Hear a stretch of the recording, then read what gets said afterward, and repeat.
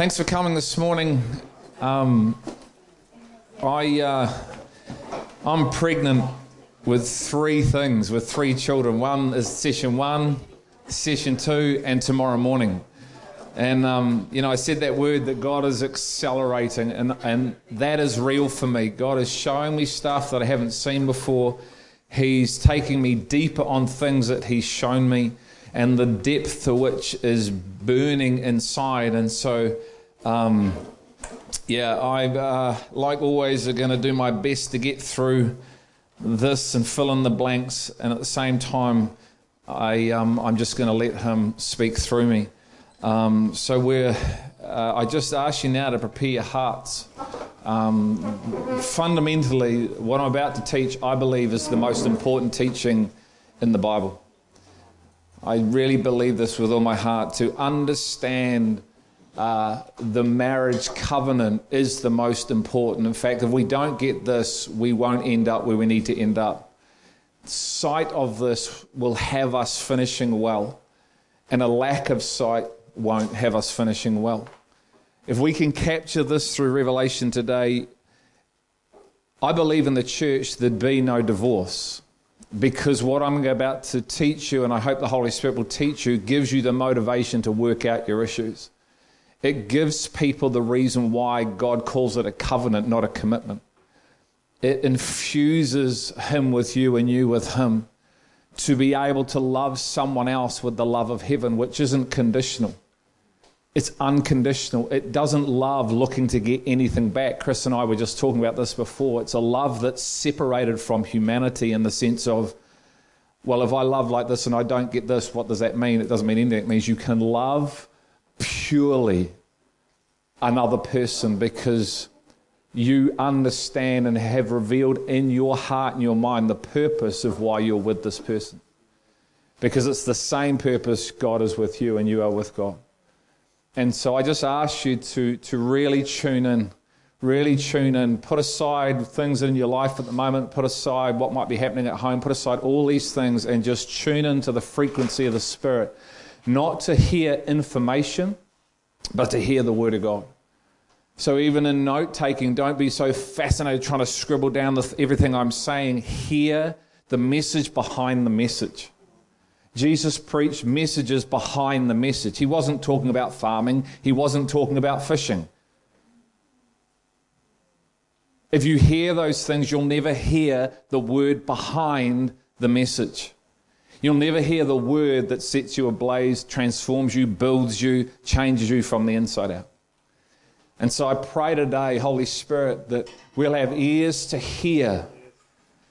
Father, I ask you to open up our minds to understand, to comprehend the fullness of this message that comes through the Spirit, these words, this language that is not of earth but of you. And I'm not talking about tongues.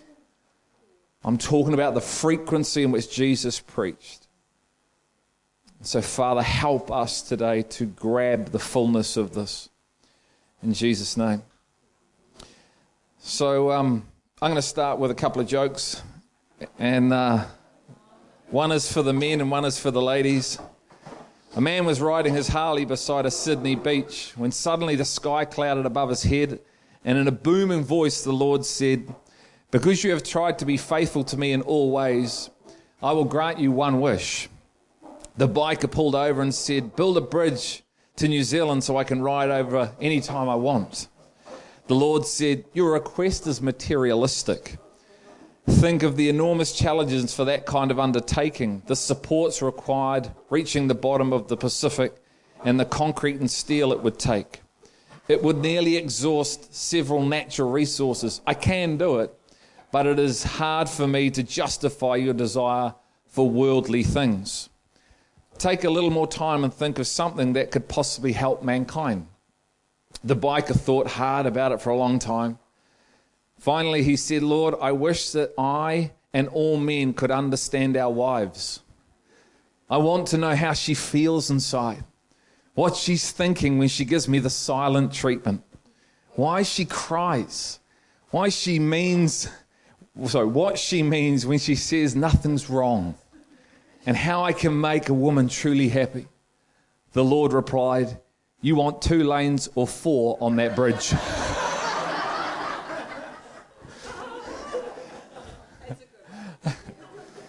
All right, for the ladies. The CIA had an opening for an assassin. After all the background checks, interviews and testing were done, there were 3 finalists, 2 men and a woman. For the final test, the CIA agents took one of the men to a large metal door and handed him a gun. We must know that you will follow your instructions no matter what the circumstances. Inside this room, you will find your wife sitting in a chair. Kill her. The man said, you can't be serious. I could never shoot my wife. The agent said, then you're not the right man for this job. Take your wife and go home. The second man was given the same instructions. He took the gun and went into the room. All was quiet for about 5 minutes. Then the man came out with tears with his eyes. I tried, but I can't kill my wife, the agent said. You don't have what it takes. Take your wife and go home. Finally, it was the woman's turn. She was given the same instructions to kill her husband. She took the gun and went into the room. Shots were heard, one shot after another. They heard screaming, crashing, banging on all for a while. After a few minutes, all was quiet. The door opened slowly, and there stood the woman. She wiped the sweat from her brow. The gun is loaded with blanks, she said. I had to beat him to death with the chair.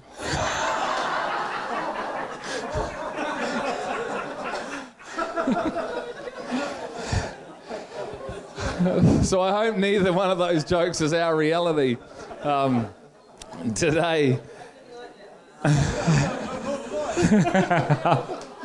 But how true was it? In our minds, maybe. And I started with jokes because today's going to be weighty. Okay? What you're going to hear is weighty. It's not heavy. Jesus said, I don't burden my people with heavy loads, but he does give us weighty loads. And how many people know that God's ways are perfect? We sing a song, Chris Tomlin wrote a song about good Father, for all his ways are perfect. And so what I hope to be able to communicate today with clarity is God's perfect design. How many people know that we're not perfect? Danielle and I do not have the perfect marriage, but we are moving towards the picture of the perfect marriage. There is a perfect design for the man and the woman. There are perfect roles that God has given us inside this thing called the marriage covenant. And they are weighty. They are weighted with responsibility. And God wants to give us responsibility to come into a realm of the Spirit, a realm of the Word, that wisdom is vindicated by her deeds.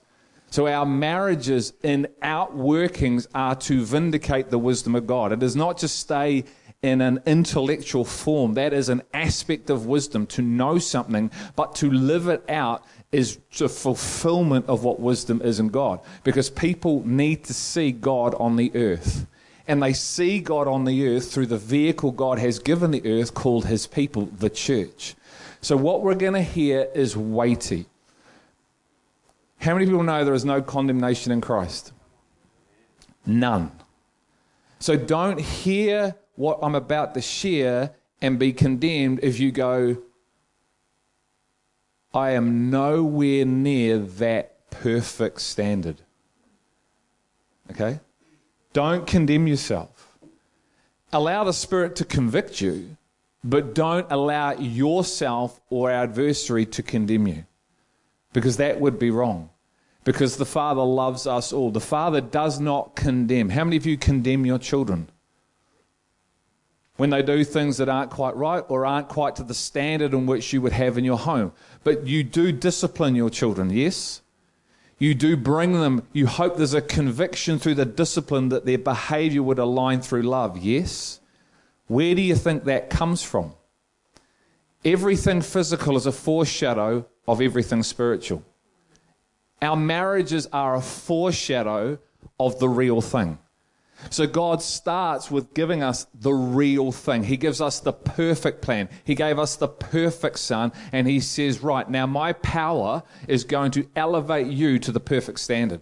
You can't reach this perfect standard in your strength, so you need to come through the pathway of weakness for you to be strong, so then your life and your marriage and your relationship could look like this, yes? So I'm going to give you the truth. And it is weighty, but don't let the truth condemn you.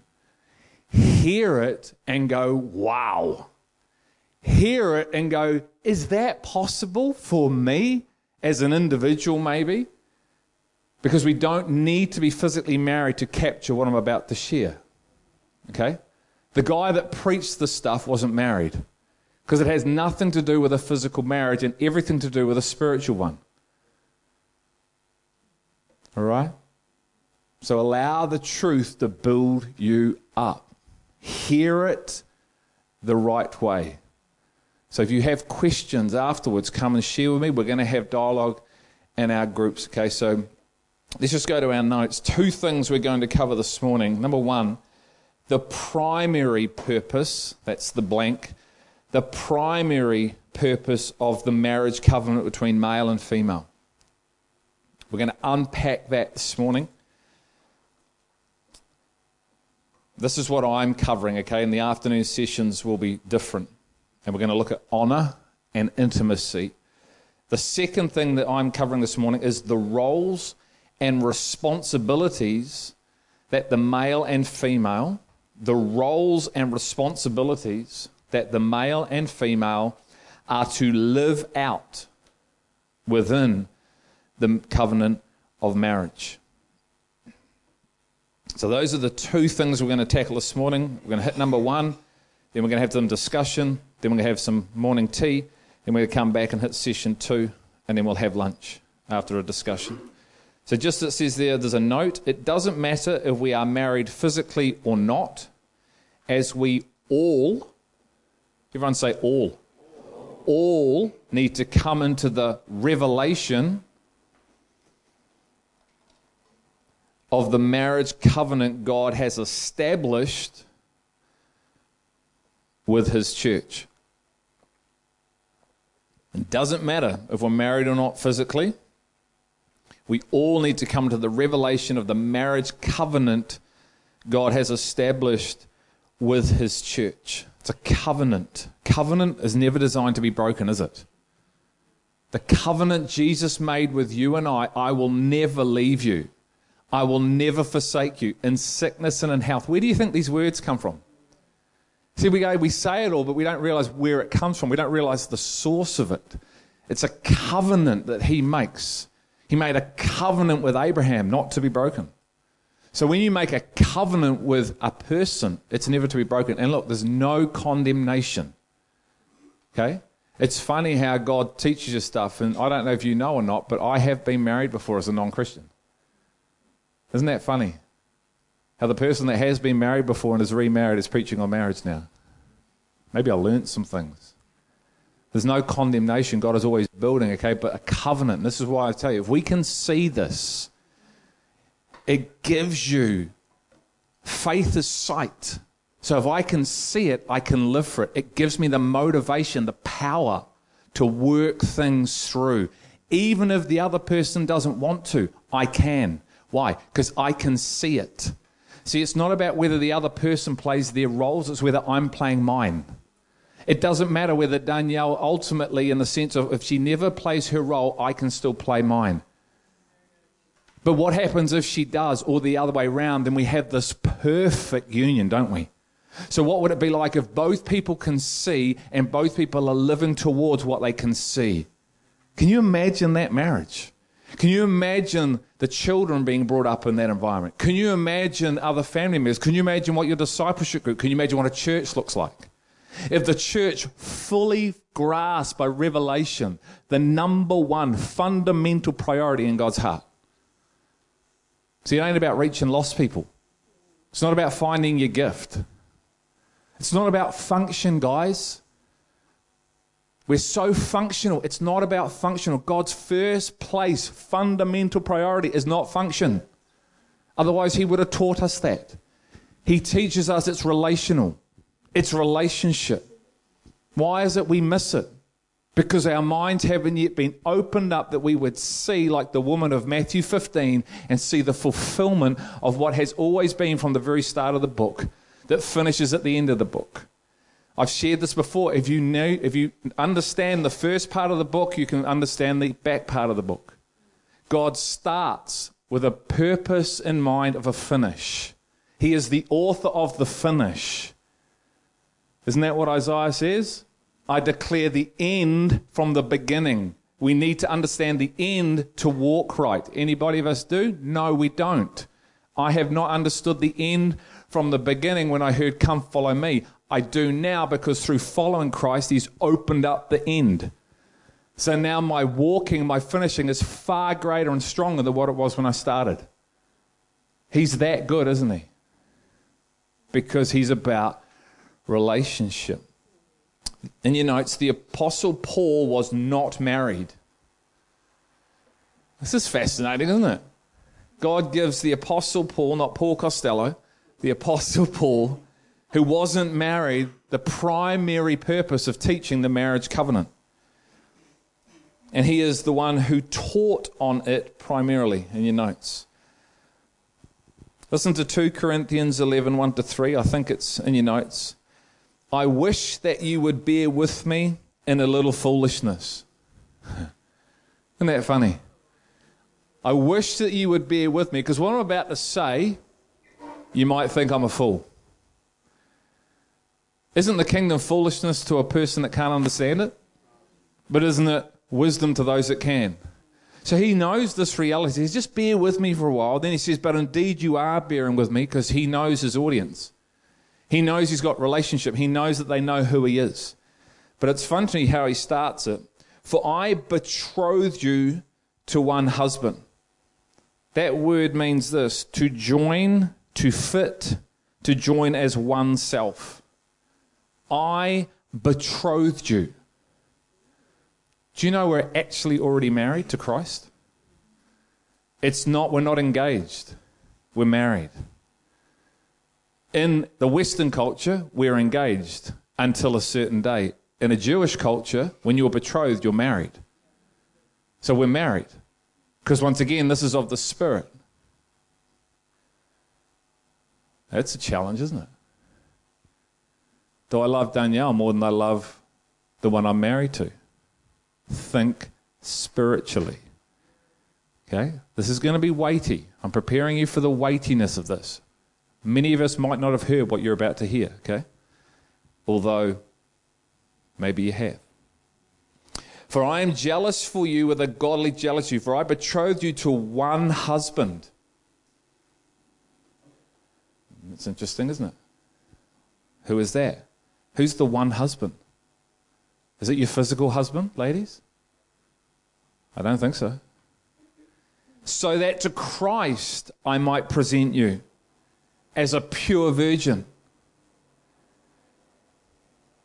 This man is jealous, passionate, convicted, convinced. He understands who he is in his role, and he's jealous for the church, that he would present the church as this beautiful people, a beautiful bride. His life was dedicated to this purpose. As a pure virgin, one that has never been with the world. Have we been with the world? Yes. I started with the world in me. God is outworking the world that's still within me, called my flesh.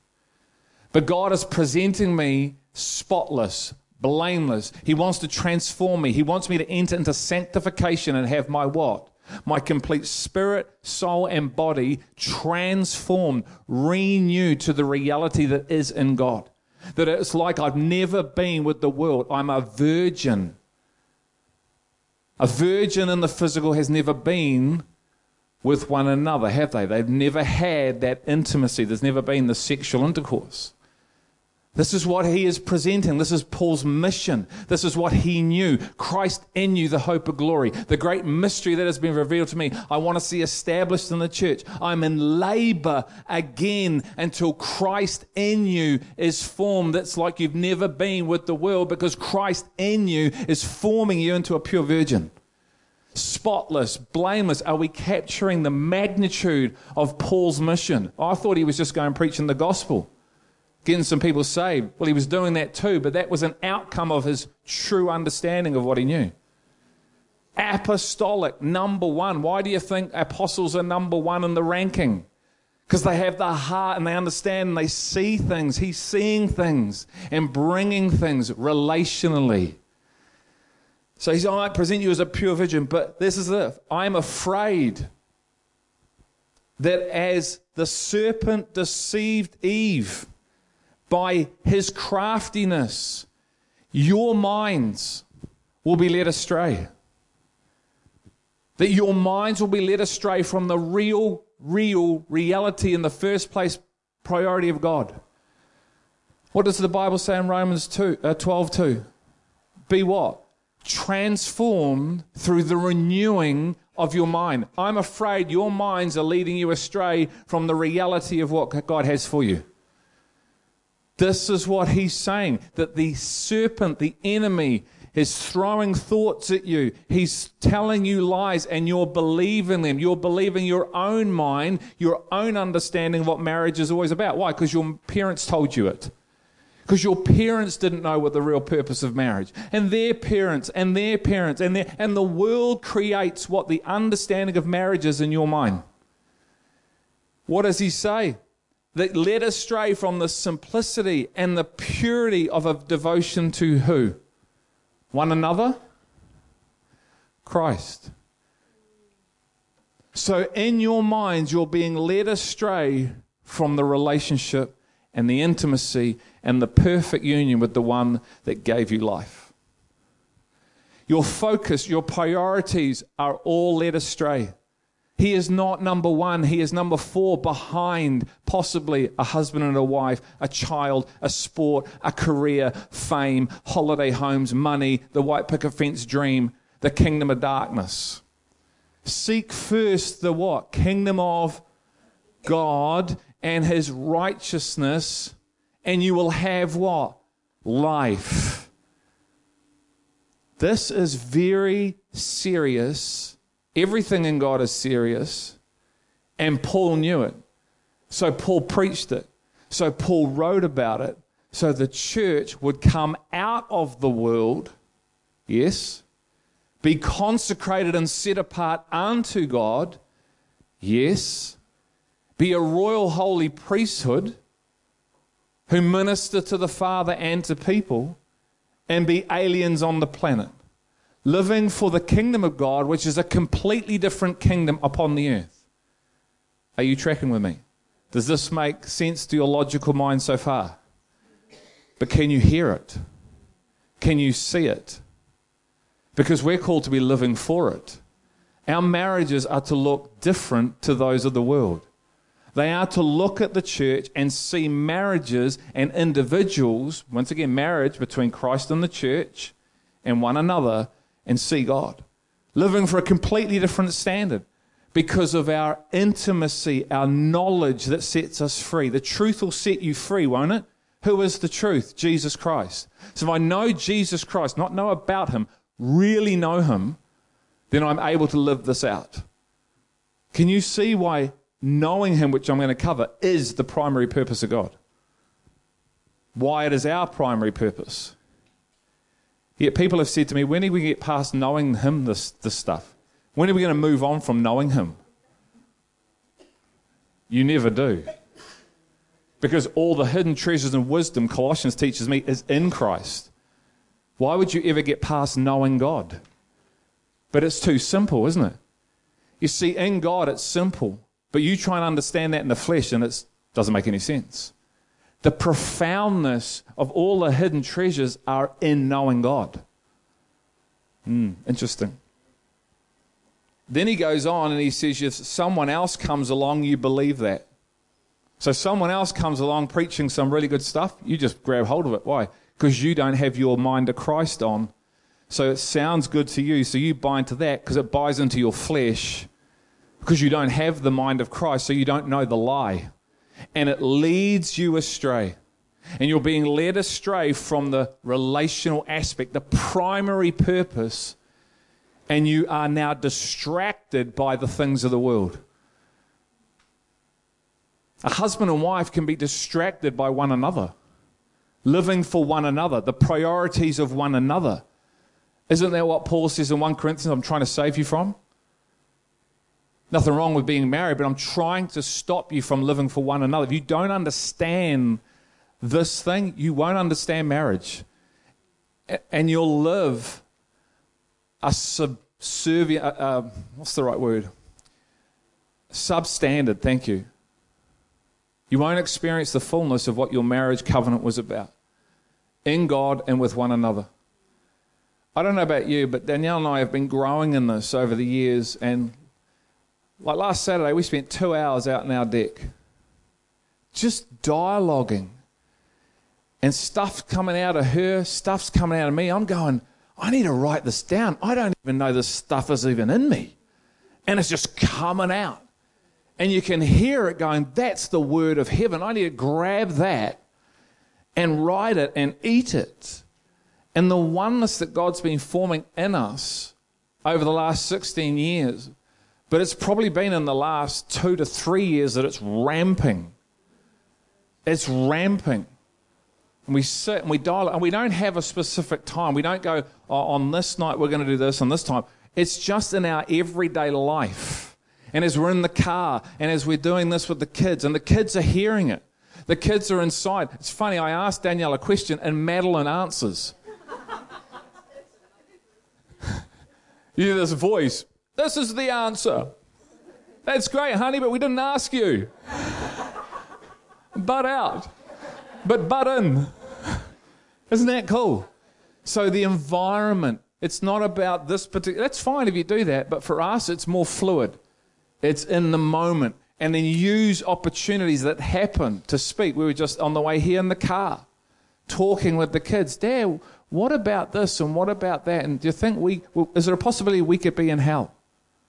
Yes, there is, honey. If you don't have your own personal relationship with God, just because you know me and I'm your dad doesn't mean that gets you into heaven. You need your own personal, okay. So create a culture of this. Okay? So in your notes, underneath that scripture, to understand the primary purpose of the marriage covenant, between a male and a female, we first need to have our ears and eyes opened to understand God's primary and secondary purpose for his church. To understand the primary purpose of the marriage covenant between a male and a female, the physical, we first have to have our ears and our eyes open to understand God's primary and secondary purpose for his church. I'm not the church as an individual. The church is the body. We are the church. And as I said before, this is the greatest love story that's been written. God is the author and the perfecter of faith. Not our faith, of faith. We add our faith. It doesn't say that. It's of faith, which means it's his faith. So God perfects us to his faith, and his faith says sight. So if you can see it, he's going to perfect you to the sight that you can see, which is the end. Does that make sense? He's the author and perfecter of faith. Faith is the ability to see. So you need to be able to see the end. The author writes the whole story. When you can see the end, he's perfecting you to the end. Tracking with me? No? Yep. Okay. Feedback's good. So I know you're getting it, or at least mentally understanding it, okay? This is essential. This is essential. That's why I wrote the book, Bird's Eye View. Picture of your finish line determines the end. If you haven't read it, you need to read it. You need to eat it. Not once, 50 times, and then do it again. There's a reality being declared in there, okay? I didn't spend a year just got nothing else to do. Listen to what Jesus says to a group of Pharisees in Matthew 22. You are mistaken, not understanding the scriptures nor the power of God. So you're mistaken because you don't understand the scriptures, the living scriptures, nor the power of God. And this is all in relation to a woman who was asking, or a group of men who married one woman were saying, well, whose husband is she going to be in the resurrection? And Jesus says, there is no husband and wife after the resurrection. It's done its purpose. Oh, yeah, they don't understand scriptures, see? They don't understand. Their minds haven't been renewed to the reality of what is in God. Nor do they understand the power of God. That God is living. Do we understand the scriptures the way God has written them? Because we have revelation of the scriptures, not mental understanding. Do we know the power of God? Have we experienced the power of God that would create a changed life?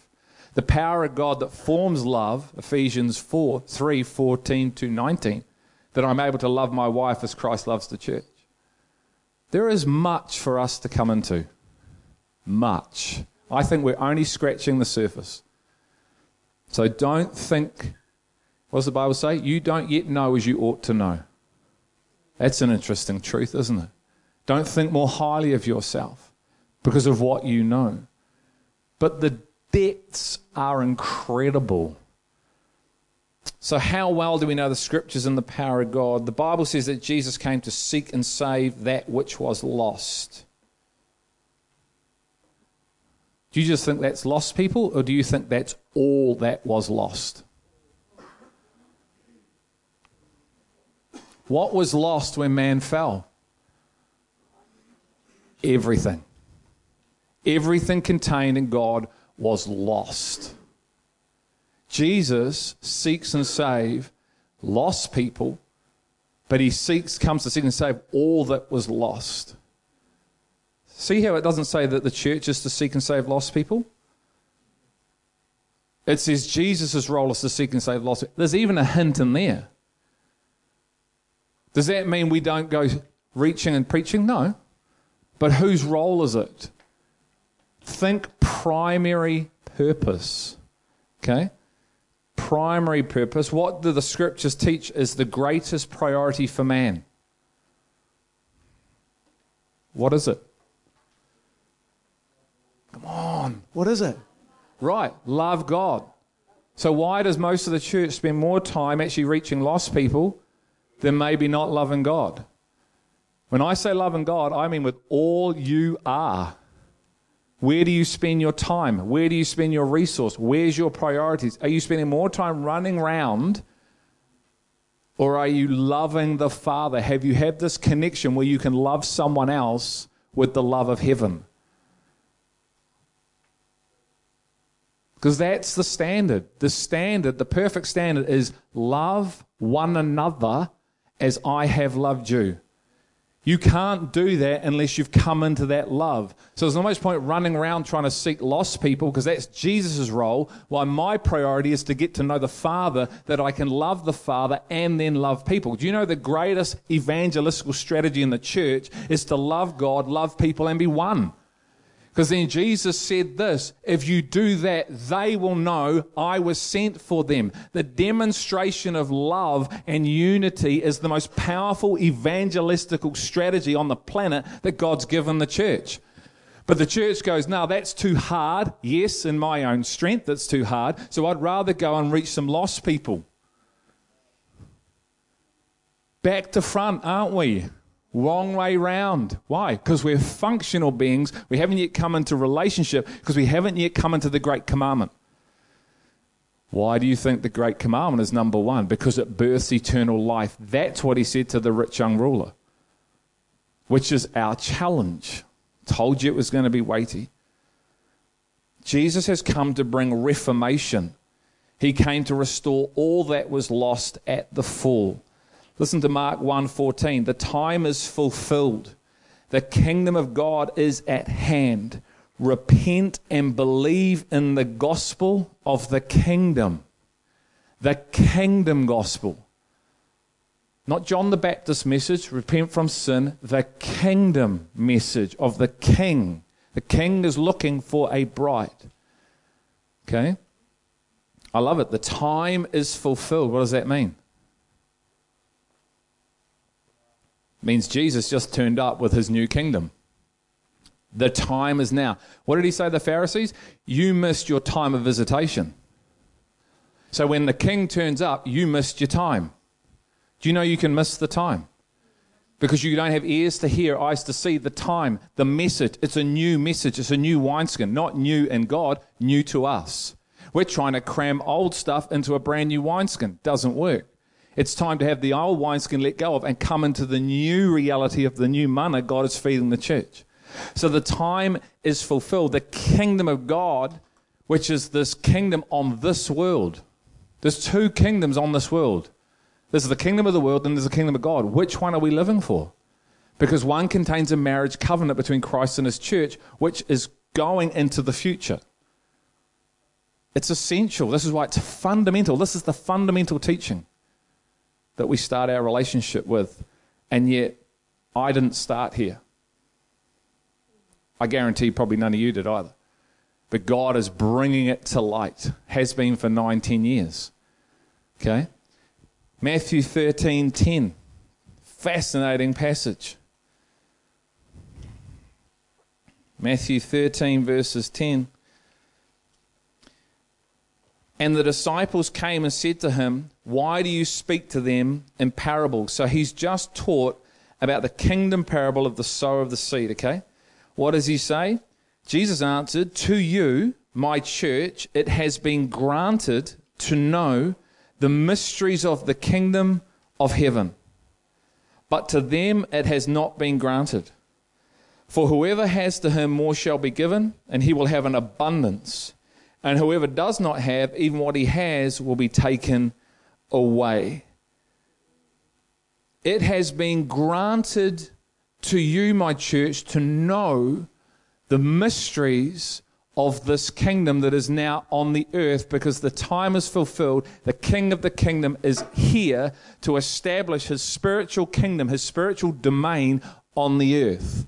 And you, my people, have been granted, given, to know everything about that kingdom, everything about the priorities, everything about the ways, the life. It is not this earth. It has no reference to this earth, nothing to do with the earth. Even though you are on the earth, it is a completely different kingdom. Unbelievable. So here's a question. How hungry are we for what's hidden? It's a mystery. Are we hungry for what's hidden?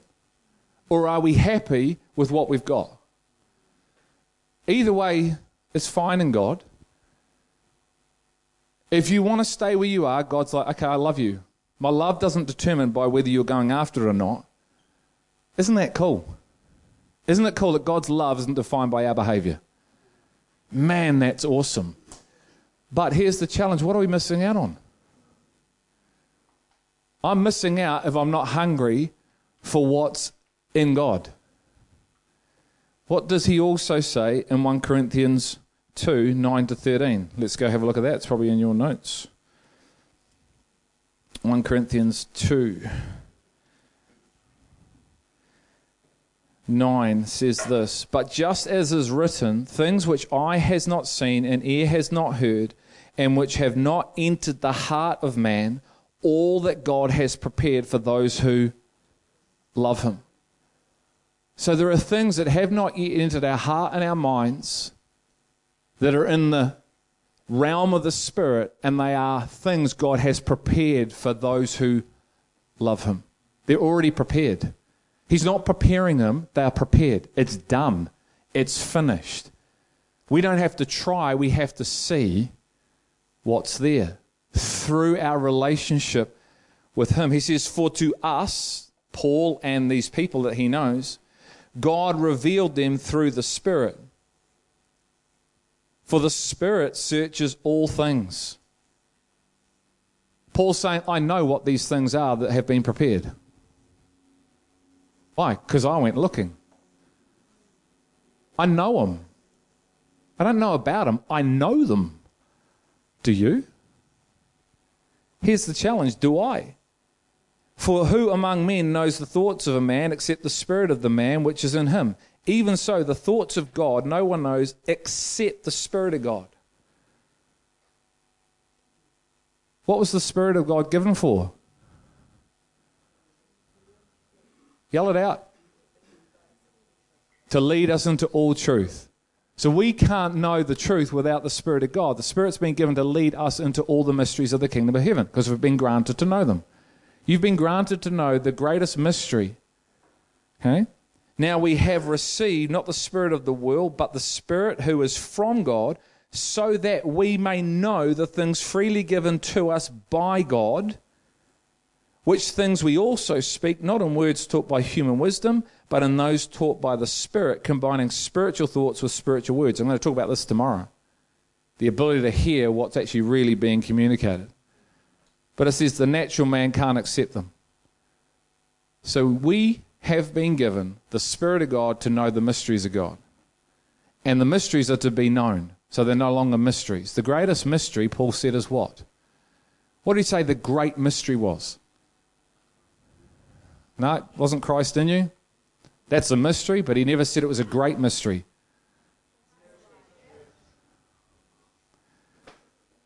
The great mystery is between Christ and his church.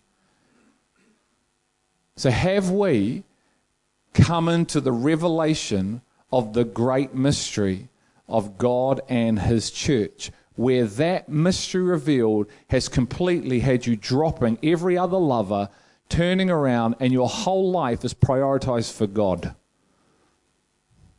That's when you know the mystery is revealed. Up until that point, you don't know it. I say that out of love, but you don't know it. Because wisdom is vindicated by her actions. God is looking for a people that are completely and 100% sold out for him first. Who do the what? Will of himself. And then everything else in your life has to be defined through that filter. My marriage is defined by that filter. My children is defined by that filter. My job is defined by that filter. My money is defined by that filter. How I serve is defined. My entire life is defined by that filter. Period. Weighty, eh? This is the enormity of who we're called to be, because we're called to be priests on the earth, aren't we? Aren't we living stones being built up for a royal priesthood? So I agree. On that same line, I feel you need to clarify what you've said before. I know that you're talking about our priority is to know the Lord, but at the same time, we cannot ignore the lost. Jesus said, what you do to the least of my brethren, you do unto me. My brethren. And so My the lost, we can't just ignore them and get on with our line of knowing the Lord and knowing everything about the Lord. We have to actually, it's a less priority, yes, but we still have to work with them. I agree with you, but I'm not saying that, so I haven't said that. Okay? But out of what I'm talking about will come a natural flow of what you're saying. But if we try and do that with what I'm not saying, we will have all these other things in our lives. So I'm talking about his first place priority, which we need to come into, which will define every single thing, the gifts that we are, how they are used, doing nothing from my own initiative. Otherwise, I'm going to possibly hear words that I don't want to hear. But he also, in that scripture, he says, my brethren, brothers. Lost people aren't brothers in Christ. My brethren. I think that's even another scripture that we've not fully understood. But the point is, yes, God wants us to reach out, but not before we're, or while it's, let's say while it's forming in us, we are reaching out. But how many of us actually can truly say with a hand on our heart, I'm fully living in what I've just spoken? You are good.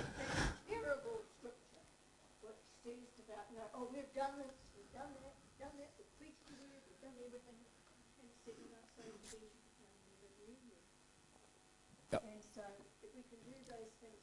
But if we do them without knowing God first and being committed to and wedded to this will and what He wants, we can do all these things. Yep. Yep. See, it's interesting. The Ephesians did all these great works, but they left their first love. And unless you come back to your first love, I'm taking the lampstand off you. So the narrow path is narrow, and it has a 1, 2, 3, 4 sequencing pattern. God works on patterns. So we must see 1, 2, 3 and operate. I started at number 2, and God has renewed me to number 1. So then I flow from 1 to 2 to 3 to 4. I'm just as passionate about lost people as I've always been. I engage with them. I have relationships with them. You know, we created the Ian Mac night for lost people. It's just not the priority. It's secondary behind my absolute, because it's about a marriage. And the question is, am I faithful in my marriage now? That's the question. See, it's spiritual marriage. Am I faithful? Am I a faithful bride? Or am I running around with a whole lot of other lovers? That's what the entire book is about, from the new to the old to the old to the new. God comes what? For an unfaithful harlot and loves her. That's us. And the greatest day you realize that's the greatest day, it's you. It's us. It's me.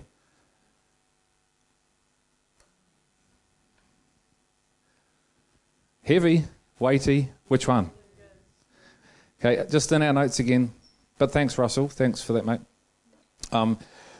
Understand, so underneath Ephesians 5, understanding through revelation the marriage covenant.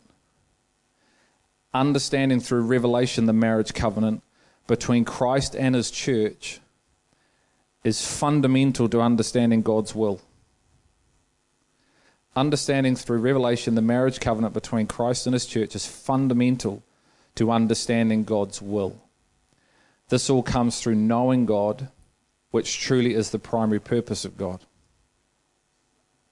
I'm going to fly a bit, okay? This revealed truth of the marriage covenant, notice the words revelation, revealed. That's a key word in everything. This revealed truth of the marriage covenant, which is between Christ and His church, affects every aspect of our relationship with Christ and one another. So once again, it's not just about me and Christ, it's about me and Christ and the body of Christ. What did Sam say? Your business is my business is your business. Well, I don't like that. Well, get over it, because it's the truth. Okay? Especially our physical human marriages. So that's the other bit. So I'll read it all. This revealed truth of the marriage covenant, which is between Christ and His church, affects every aspect of our relationship with Christ and one another, especially our physical human marriages. If we don't comprehend this, meaning the marriage covenant between Christ and His church, through the renewing of our minds, number one, we won't understand why the greatest commandment is to love God with all we are. And because we don't understand, we won't be living this out. It's not to love people, the lost, works, gifts, signs, and wonders, prophecy. Those are all functioning works that come from relationship, and God defines all those things through the relationship. Otherwise, we do. Number two, we won't understand why Jesus said we are not worthy of Him if we love a wife, father, mother, son, daughter, brother, sister, even our own lives more than Him. That's a powerful passage, isn't it? You'll find it in Matthew 10:34 to 39. It's the great two tests, the relational test and the missional test. He's asking, if you love these, you're not worthy of me. What are we not worthy of? The great mystery, which is Christ and His church. But you're also, in that passage, he says, you're not living for me. Those who pick up their cross and follow me for my life, not your version of my life, my sake, he says. My sake. You need to understand what my sake is. Doing it from my way. Okay, so once again, if we don't get this understanding, none of these scriptures will make sense. And the third thing, we won't understand why Paul says in 1 Corinthians 7 that if we have wives, we should live as if we have none. You'll be going, what? Why does Paul say the very first thing in 1 Corinthians 7:1 is not to touch a woman? Because they're dangerous. Why does he say this? He then goes on and says there's nothing wrong with marriage, but. The but's really important. And the ands in God are really important. The but and the ands. He says, if you are married, fill your boots, but know this. Vice versa, ladies, if you're married, know this. Your devotion, your time goes towards the one you married, not the one you married. Shift, see? See how our idolatry starts? Your eyes go off the Christ and onto something else. Idolatry starts at that moment. So he's trying to help us. He's trying to protect us from us. So he then gives you the counsel. I mean, he's not saying get divorced when he says live as if you don't. He's trying to say to you the times are short. Get your life in order and priority because there's a judgment seat coming for your life. For your life is not your own. It has been given to you, and I'm looking for something back. God is going to expect much of his church at that judgment seat. And we need to once again be awakened to God loves me, this I know, and I can live as I want. That is not the plan of heaven, guys. Read the other part of the lion's red letters, not just the lamb's red letters. Things like you're not worthy if you love another. We have to wrestle with that in the spirit. Not be condemned. Father, what are you saying? Show me through revelation why you wrote that down. Okay? So we can come into it. Okay, under that, none of these truths, the truths above, will make sense and have us living differently unless we receive revelation of the great mystery between Christ and his church. None of these truths will make sense and have us living differently, because that's the goal, isn't it? The goal is to live like Christ, walk in the manner in which Christ walked on the earth, unless we receive the revelation of the great mystery between Christ and his church. It causes the life. Sight, revelation of this purpose in God causes a person to live like this because they've received the promise, the power of the promise, the word within them. The word within you is what we need to perform the work of God, correct? Otherwise, I'm trying to do it in my own strength, and how many know that doesn't work? So it's the word of God that performs the work of God. The word performs the work. The word performs the work. Not me, the word. Hence, I need to hear the word that performs the work.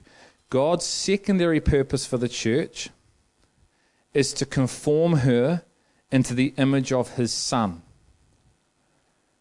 Because this is the church's bridal preparation. In other words, spiritual oneness, maturity. God's secondary purpose for the church behind knowing him, that's his primary, is to conform her to the image of his Son, because this is the church's bridal preparation. In other words, spiritual oneness, maturity. And if you go read those scriptures in Romans 8, 26 to 30, that tells you it. God works all things out for those who love him in accordance to his purpose, which is the conformity of us into the image of the Son. Jesus prayed in John 17, I prayed that same prayer in Romans, that the church would be one. The Bible says that we are to be perfected into unity, spiritual oneness. We are to be perfected into love. Do you think if you're being perfected into love, you can love like the Father? For the love, perfect love is the love of the Father, isn't it? Love is perfect. Love is kind. Love is gentle. Perfect love casts out fear. So if you're being perfected in love because you know the great mystery, because you've seen it, so you lay your life down and you're living for him, and through that engagement he's revealing this within you, then you're able to love like God. You're being perfected into oneness, and love. Just underneath those scriptures, God's secondary purpose for his church. You need to read this, because when I read it, I thought, well, is that confusing or not? So God's secondary purpose for his church is the primary purpose for the physical marriage covenant between a man and a woman. So what I'm saying is there's a flow. So God's secondary purpose for the church, which is for us to become like one, for us to become love, that the word becomes living, that we are being transformed into his bride, is the primary purpose for the physical. Does that make sense? So you can see the flow from heaven down. Christ and his church, Christ and those that are married, the flow. It goes into the 12 and it goes into the body. His way flows from the top down, not bottom up. And it affects every part of the body. Because what we are as individuals, we are as a church, aren't we? If there is no unity and oneness in the marriage physically, there will be no unity and oneness here. Or very limited, because depending on your oneness and unity as you are as an individual, you come along. It's not separate, it's you. So you bring your unity and oneness with you, because it's you. Well, if everyone's not on that journey together, then what you get is this messed up looking thing. So when one speaks who's in oneness with God, the others can't hear, because the unity and the oneness is different. You tracking with me? So you can see the power of this relationship, then this relationship, then the kids, then the 12, and then the 500. And the flow is to flow from the one God through the church. So when the church turn up on a Sunday gathering or a Wednesday gathering, oneness. Not conformity through man's ways, oneness, because we all know the Spirit, for the word is spirit. So God's secondary purpose for his church is the primary purpose of Danielle and I's marriage. God's primary purpose for the marriage covenant between a man and a woman is spiritual oneness, maturity in Christ.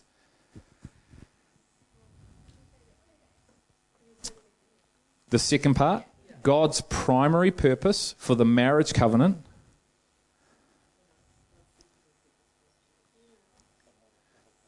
Okay, the whole paragraph is God's secondary purpose for his church, which is the group of people, is the primary purpose for the physical marriage covenant between a man and a woman.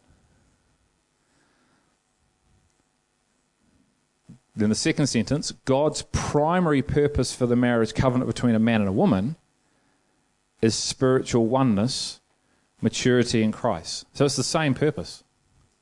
But he works everything in foreshadows. Okay? So you can't get away. It's absolutely the same purpose. So his purpose for the church is the purpose that he has, his number one purpose between Danielle and I. It's not to have kids.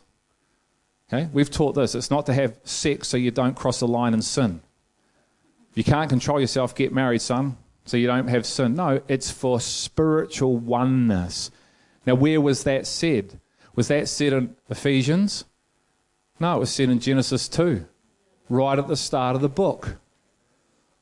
So he starts right at the start of the book and says to you, this is what my heart intent is for your marriage with one another, is the two are going to become one. And as the two become one, it's preparing you for something greater, because I'm going to be the other person in that marriage.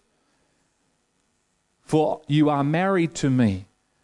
So the Lord becomes really the groom, and Danielle and I become the bride. Oh, that sounds familiar, doesn't it? Now. Not in the future, now.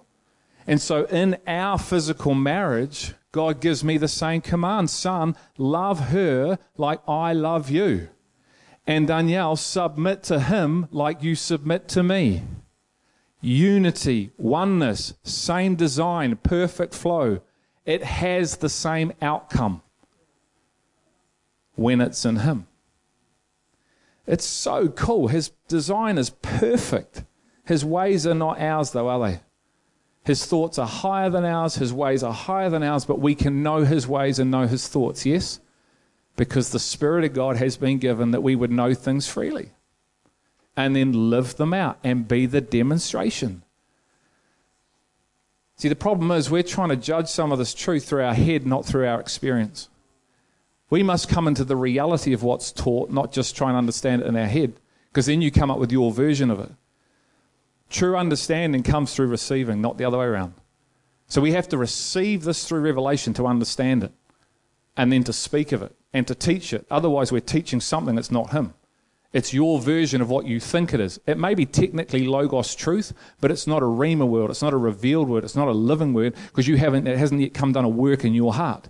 You've only captured it in your head. Well, that's powerless. That's why men can always learn and understand and never come to the knowledge of truth. 2 Timothy. That's why the Pharisees knew stuff, but they couldn't live it. See, it wasn't a revealed word. It wasn't a Rhema word, continuously living word, which changes the way they acted. That's the point. Okay? So he gives you this reality in Genesis right at the start to show you. I love this. Out of Adam, he reached into, out of one man, he reaches in and grabs a rib and pulls out the other. Yeah? So out of the one become two. I start as one, I've joined myself to another. Then what happens? The two then become one. It's a principle in God. The principle of one, where the power is in one. Yeah? It's one Lord. So out of the one man he pulls and becomes two, then he says, right, go back and be one. It's friggin' awesome. Power of one. I pray that you would be two still. One. What as? A body. And I give you the marriage covenant to create a body that's one. Now, if you're not physically married, you're in the body so you can be one because you're married to me like everyone else who is in a marriage covenant physically is married to me. So ultimately, we're all married to Christ, aren't we? So we can be one. So is my marriage becoming one with Christ and one another? Spiritually. Here spiritually, I'm not saying we're robots. I'm not saying I lose my personality. I'm not saying I'm trying to become someone I'm not. I'm not saying, Danielle, you need to be like me and I need to be like her. That would be scary. I'm talking oneness of spirit, which isn't Hebrew. It's not Greek. It's not English. It's not Afrikaans. It's not Samoan. It is spirit. So we are to be the people of the Spirit who understand the things of the Spirit and then live it out in a physical representation. You can't try and live out the physical if the inner realm isn't being sorted out. You're just trying to do it in your flesh. The natural man does not understand the things of the flesh, which means he can't live it out. So you live out the reality in which you're living. You will have the fruit of your inner realm. Period. What you sow, you will reap. Biblical principle. Seed time and harvest. Yeah? So it's why Jesus said, revelation in the heart, which is where understanding starts. Back to your notes. Our human covenantal marriages are a means to a greater end. They are not the end in themselves. Our human covenantal marriages are a means to a greater end. They are not an end in themselves. They're a foreshadow. So there's the challenge. I didn't have that understanding when I married. I thought my marriage covenant was the end. It's not. It's a means to an end. It's a means towards something greater. I'm so glad. I'm sure Danielle is too. And when you can see the end, you have the motivation to live it out here. You work through things. You teach certain things. What are you teaching your children if you don't know the end? You're teaching them your end of what you know. So we need to be continually asking for more, don't we? Because there are these mysteries. Marriage on earth serves as our apprenticeship for our marriage in eternity. Marriage on earth serves as our apprenticeship for our marriage in eternity. Unfortunately, not all followers realize this. Now in Luke, there's this really fascinating passage, because Luke 14, 16 to 20 is talking about the wedding feast. Have a look in your notes. So it's talking about the wedding feast between Christ and his bride in the church. And what do some people say? Why aren't they there? When the invite goes out, what is one of the reasons why they're not there? Because we just got married. Can you see how if you don't grab this, you go the opposite way of what your marriage is for than the purpose for it, and you go, sorry, I just got married, we need to spend time with one another, and we need to live in idolatry. And we need to be so consumed by each other, suck the life out of one another, and try and find the purpose in one another, which is going to kill our marriage because we don't have it in him. It cracks me up. The very purpose that you would be at that wedding feast, you're invited, you go, sorry, I'm busy.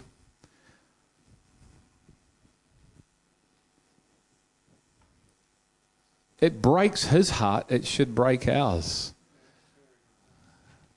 The very purpose of the marriage covenant, you're going, no, sorry, God, I'm going to do it my way, which will have you not being present, won't it?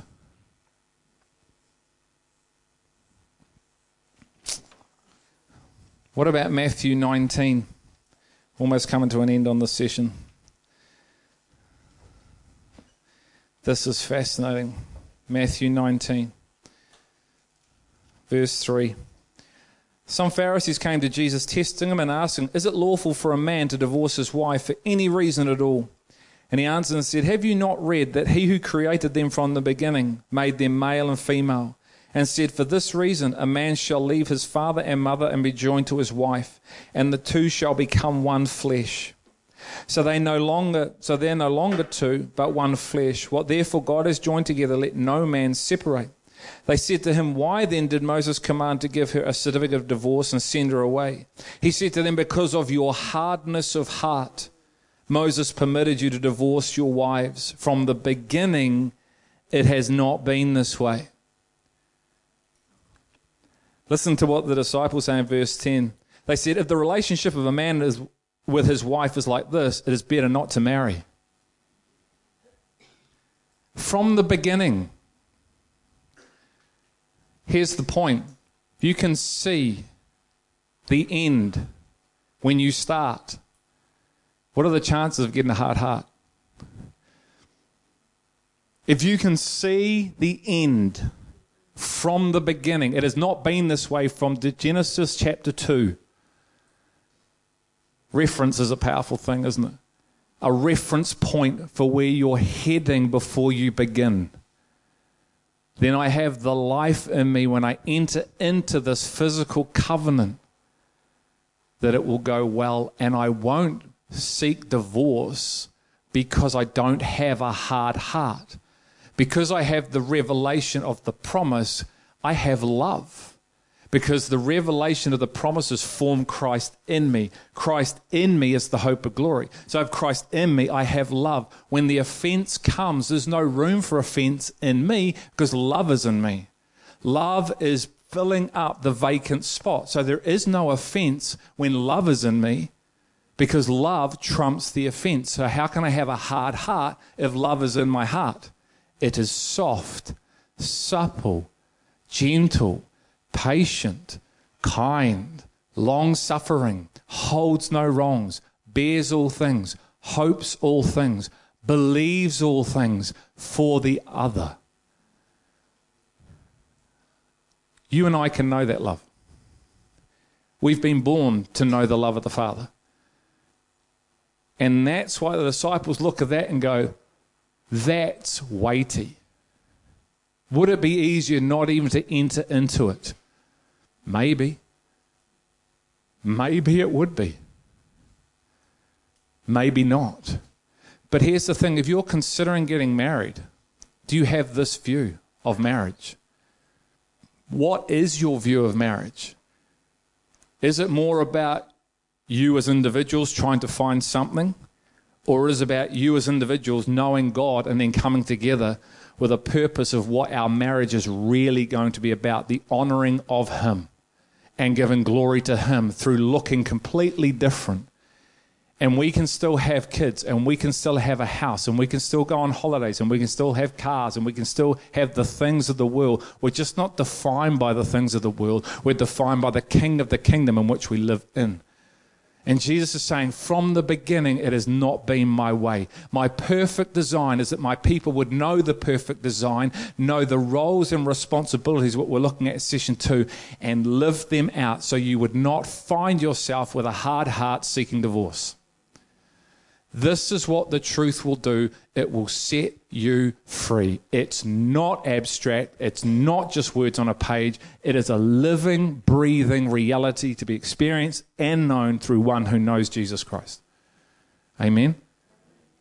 So, I know it's weighty, but it's powerful, and it should bring us in reverence. Fear of the Lord, a reverence. Oh man, I need to turn and start asking and seeking and knocking and asking Him to reveal in me the mysteries of His kingdom. All right? Session 1 over.